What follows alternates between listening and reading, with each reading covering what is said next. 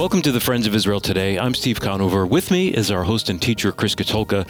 In today's program, we're highlighting our latest issue of Israel My Glory magazine. That's right, Steve. We're looking at our most recent issue of Israel My Glory, which is titled Sealed, Exploring the Hope and Security of Our Salvation. We're going to have Dan Price, who is the Assistant Director of International Ministries, on to talk about his article in this issue, which is titled 4 Common Misconceptions About Eternal Security. You're not going to want to miss that. And also, we're going to share with you how you can get a 1-year free subscription to our award-winning Christian magazine, Israel My Glory. But you got to stick around to hear how to do that. Yes, before we do that, we're going to have some news from Israel. The Jerusalem Post reports that over 1,400 Jewish pilgrims visited the Temple Mount, this in honor of the Jewish High Holy Day of the Feast of Tabernacles, which is also called Sukkot. One of the visitors managed to sneak in a lulav and etrog onto the Temple Mount. These are traditional elements used to celebrate Sukkot, and the Jewish visitors were informed upon entering the complex that prayer and religious items were forbidden. That's right, Steve. He had to sneak on the lulav and the etrog, which is how they worship. Jewish people worship during the Feast of Tabernacles. And now the Temple Mount is the holiest site to the Jewish people, and it's the third holiest site to Muslims, and that's why it's actually sad to hear that Jewish people are prohibited from worshiping there, especially on Sukkot, the time of the year when they remember God's provision, God's protection, and God's presence in their lives.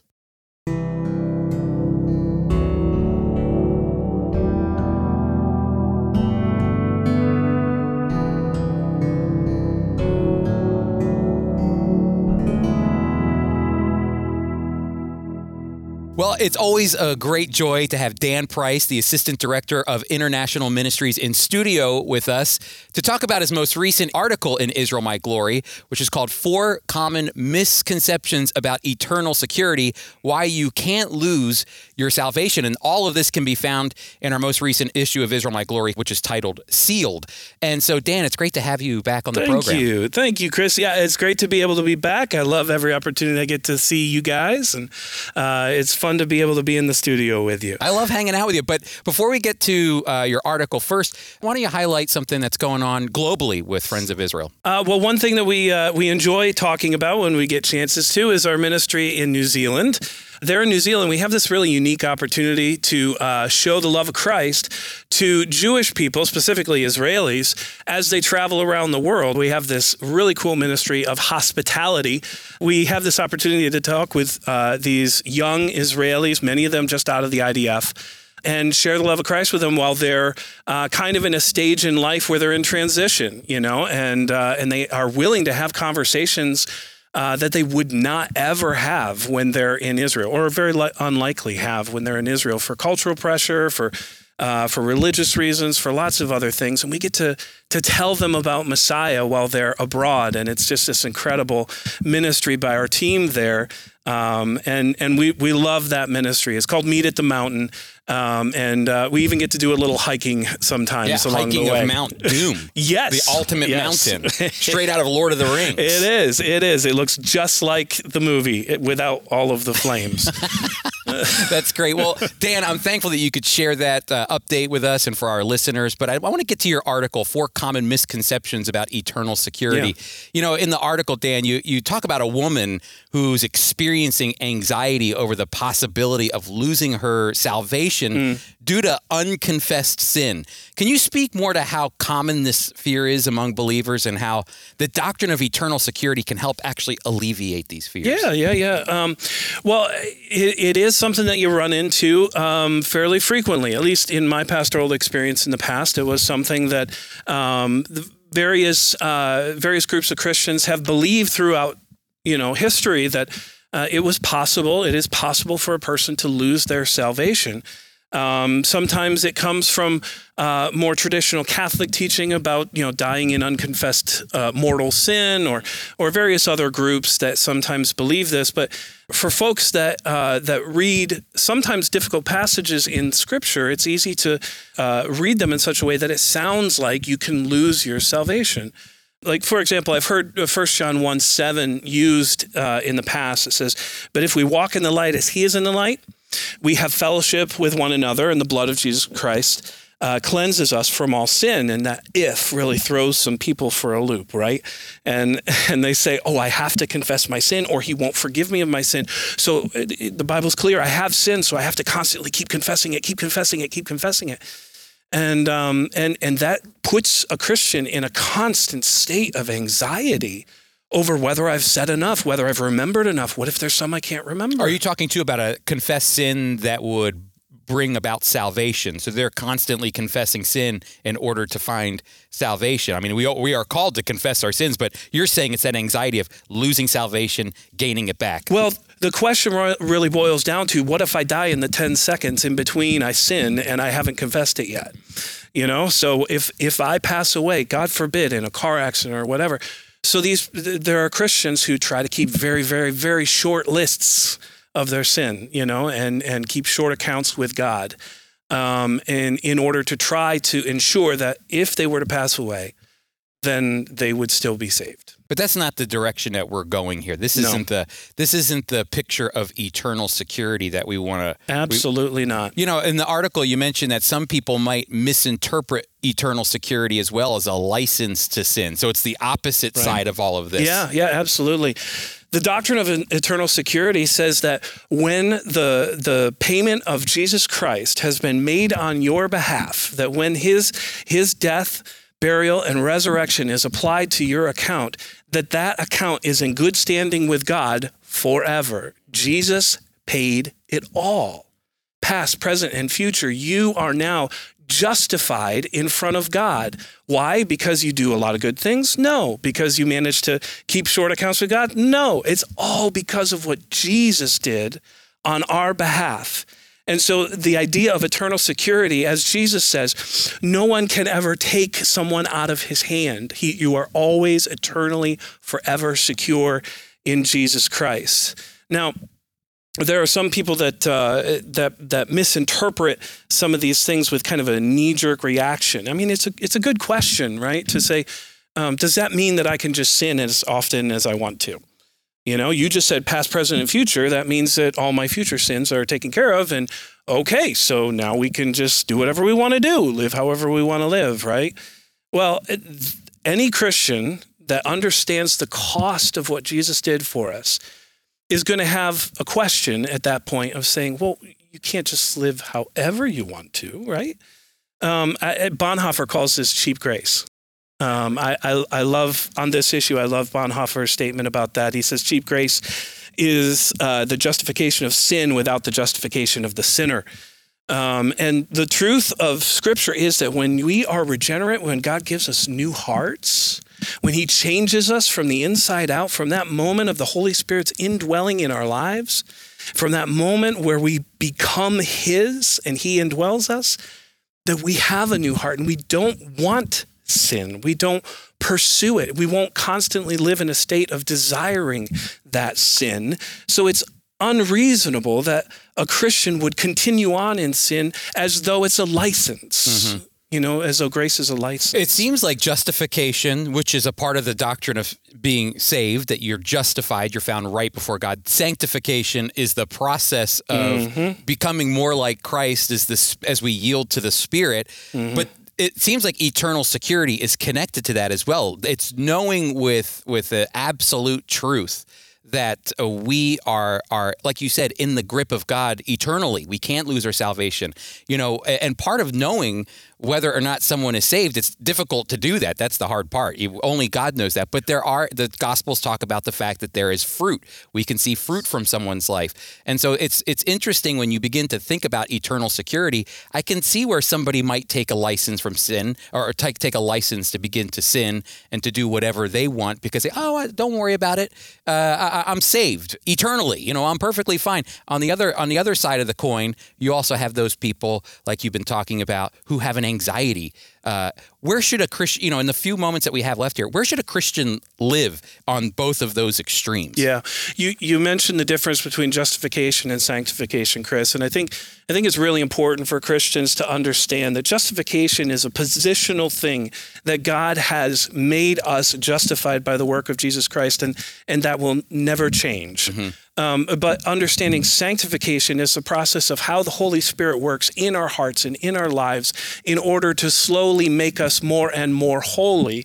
There's positional sanctification, progressive sanctification, and ultimate sanctification, and understanding that our growth in Christ is not a straight linear upward growth, right? Praise God. My life is that story of up and down, back and forth as we grow, but in a general progression towards what God has called us and is making us to be. As we're going to close our next segment, our first segment, I want to read this passage, and it's going to really show the heart of what's going on here when we talk about eternal security.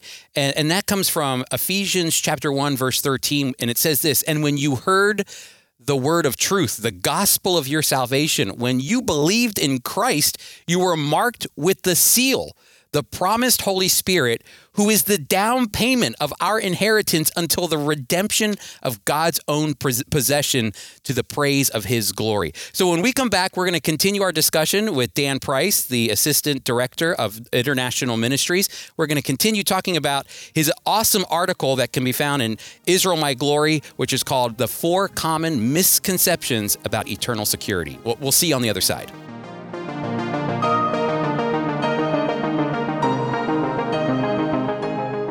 It's been fantastic so far to discuss with Dan Price his article, 4 Common Misconceptions About Eternal Security, in our most recent issue of Israel My Glory, which is titled Sealed, Exploring the Hope and Security of Our Salvation. Now, here's the thing. We want to give you, if you're listening and you've never subscribed before to Israel My Glory, we want to give you a 1-year free subscription to this award-winning Christian magazine. It's a fantastic opportunity for you to learn more about Israel and the Jewish people from a biblical perspective. Israel My Glory has been in publication since 1942. Now listen, if you sign up, you'll get an opportunity to either take a print edition of Israel My Glory, or you can get a digital edition of Israel My Glory, which will give you more than 50 years of Israel My Glory content right at your fingertips, whether on your phone, your tablet, or your computer. It's a great way to connect the scriptures to what God is doing with Israel and the Jewish people. Steve, can you share with our listeners how they can get their free copy of Israel My Glory? Sure, Chris. The easiest way is to go to foiradio.org. That's foiradio.org. There you can find out more about the radio program, listen to our archives, but you can also take the opportunity to sign up for 1 year of Israel My Glory magazine.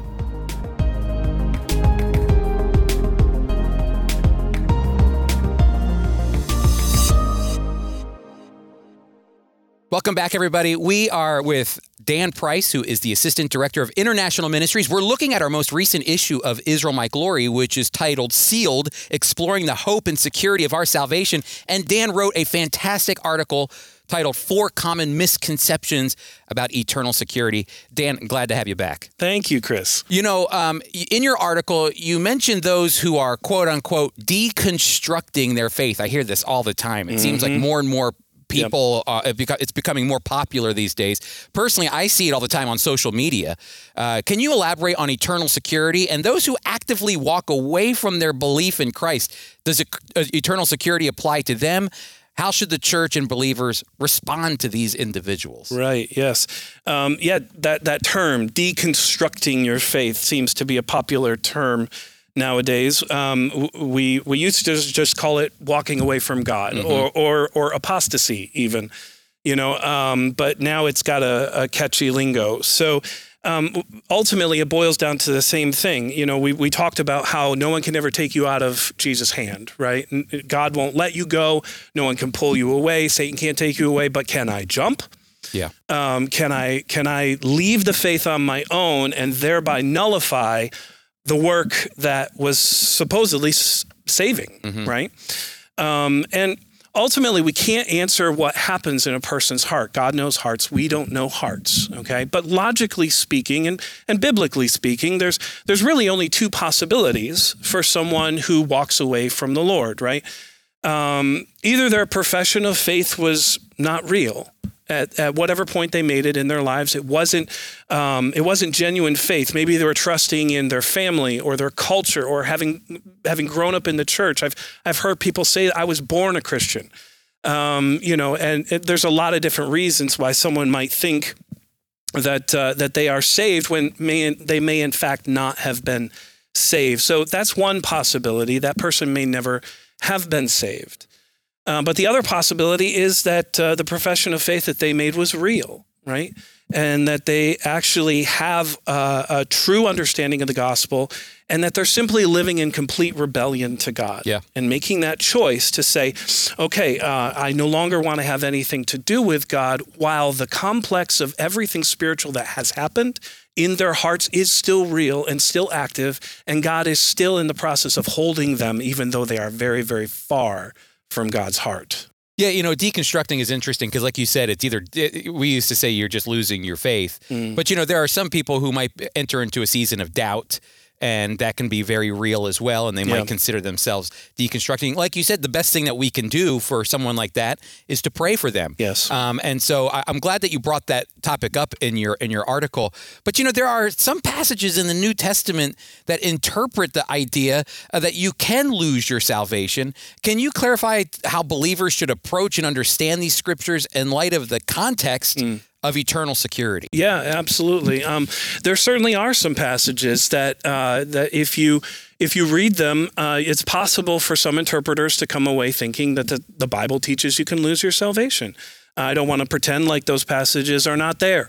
But there's a Bible study principle that's really important in this issue. It's very basic Bible study principles 101.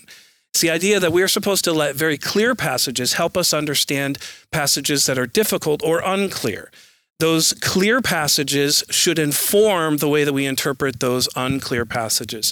It's all the Word of God. It's all true, but we can use Scripture to interpret Scripture. That's an important principle to remember. But essentially, several of these passages, there's 5 famous ones in Hebrews, for example, or in other passages, other books of the Bible. Generally, interpreting them falls into 2 different categories. Either it's the passage is referring to people who are attending a church but are not actually saved and never have been saved, and so it's trying to address those folks spiritually. Or the passage might be warning passages emphasizing that Christians should not continue in their sin, and that there are spiritual and sometimes even physical consequences for Christians who continue to walk away from the Lord. Ultimately, I think it's important for us to remember that there are some things that the Bible tells us very, very clearly. When Philippians 1:6 tells us that he who began a good work in us is faithful to complete it, that's clear. Another passage I'd like to bring up on this issue and in discussions of assurance of salvation is 2 Corinthians 4, verses 4 and 6. In this passage, it says that Jesus and the good news of what he's done and how it reflects God and his heart, it's only visible to believers. It says that the God of this world has blinded the eyes of those who are unbelievers so they can't look at the gospel and see that it's good. And I find that to be an incredibly encouraging passage because it reminds folks that if you can look at the gospel of Jesus Christ, see what he's done on your behalf, see the cost of it, and say that is the heart of God, that is good.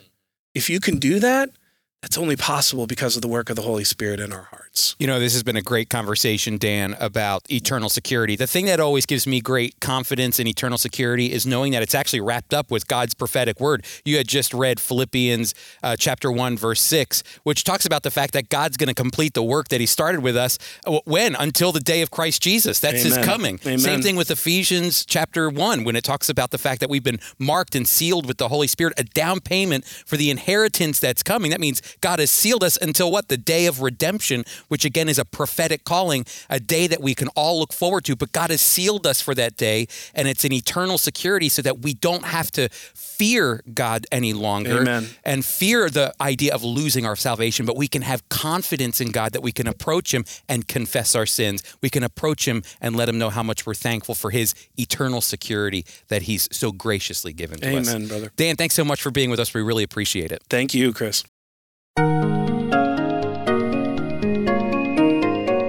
Now, Apples of Gold, a dramatic reading from the life and ministry of Holocaust survivor Zvi Kalisher.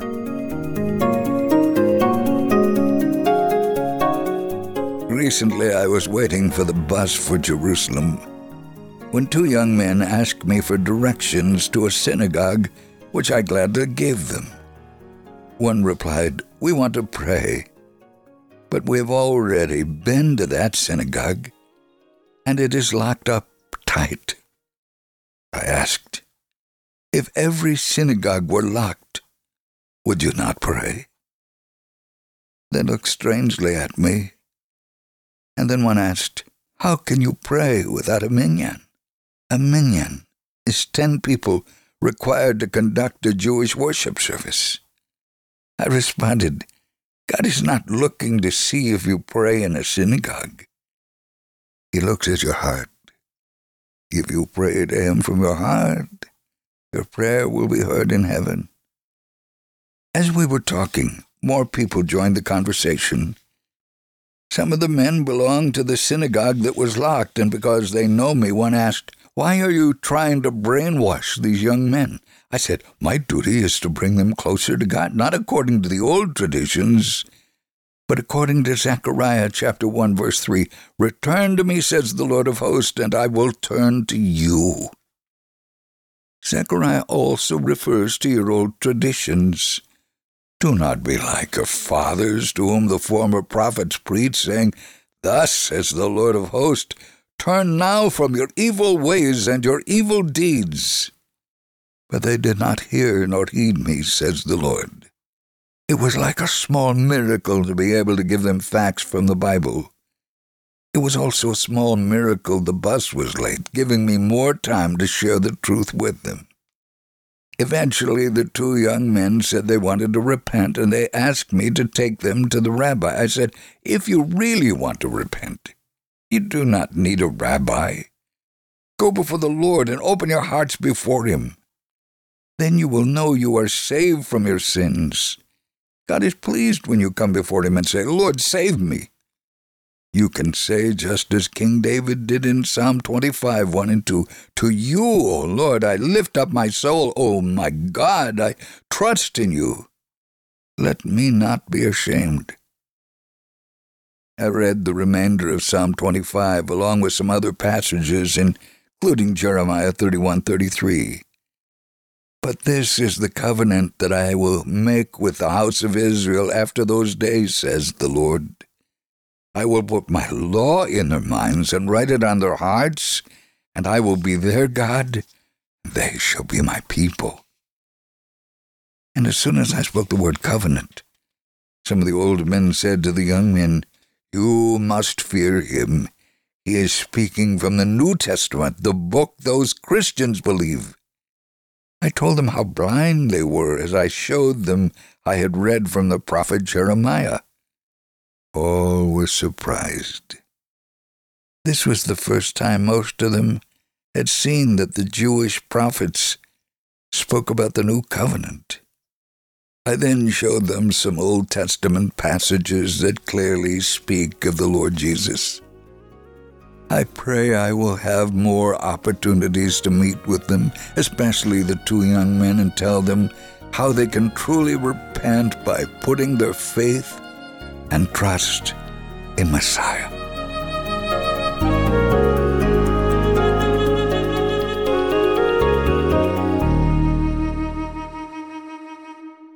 Thank Thank you for joining us for today's episode of the Friends of Israel Today. Our thanks to Dan Price for being our guest. Next week, we pick up our study in Romans. Chris, where are we headed? That's right. We're getting back to Romans, and we're actually going to look at Romans 9 through 11, a very important part of the letter to the Romans where Paul talks about Israel and the Jewish people's significance in God's plan of redemption. Is God through with his people? Well, as Paul says, may it never be. You're going to want to come back next week to hear why. Our host and teacher is Chris Katulka. Today's program was produced by Tom Gallione, edited by Jeremy Strong, who also composed and performs our theme music. Mike Kellogg, Red Apples of Gold, and I'm Steve Conover, executive producer. Our mailing address is FOI Radio, P.O. Box 914, Bellamar, New Jersey, 08099. Again, that's FOI Radio, P.O. Box 914, Bellamar, New Jersey, 08099. And I'll give you one last quick reminder to visit us at foiradio.org. The Friends of Israel Today is a production of the Friends of Israel Gospel Ministry. We are a worldwide evangelical ministry proclaiming biblical truth about Israel and the Messiah while bringing physical and spiritual comfort to the Jewish people.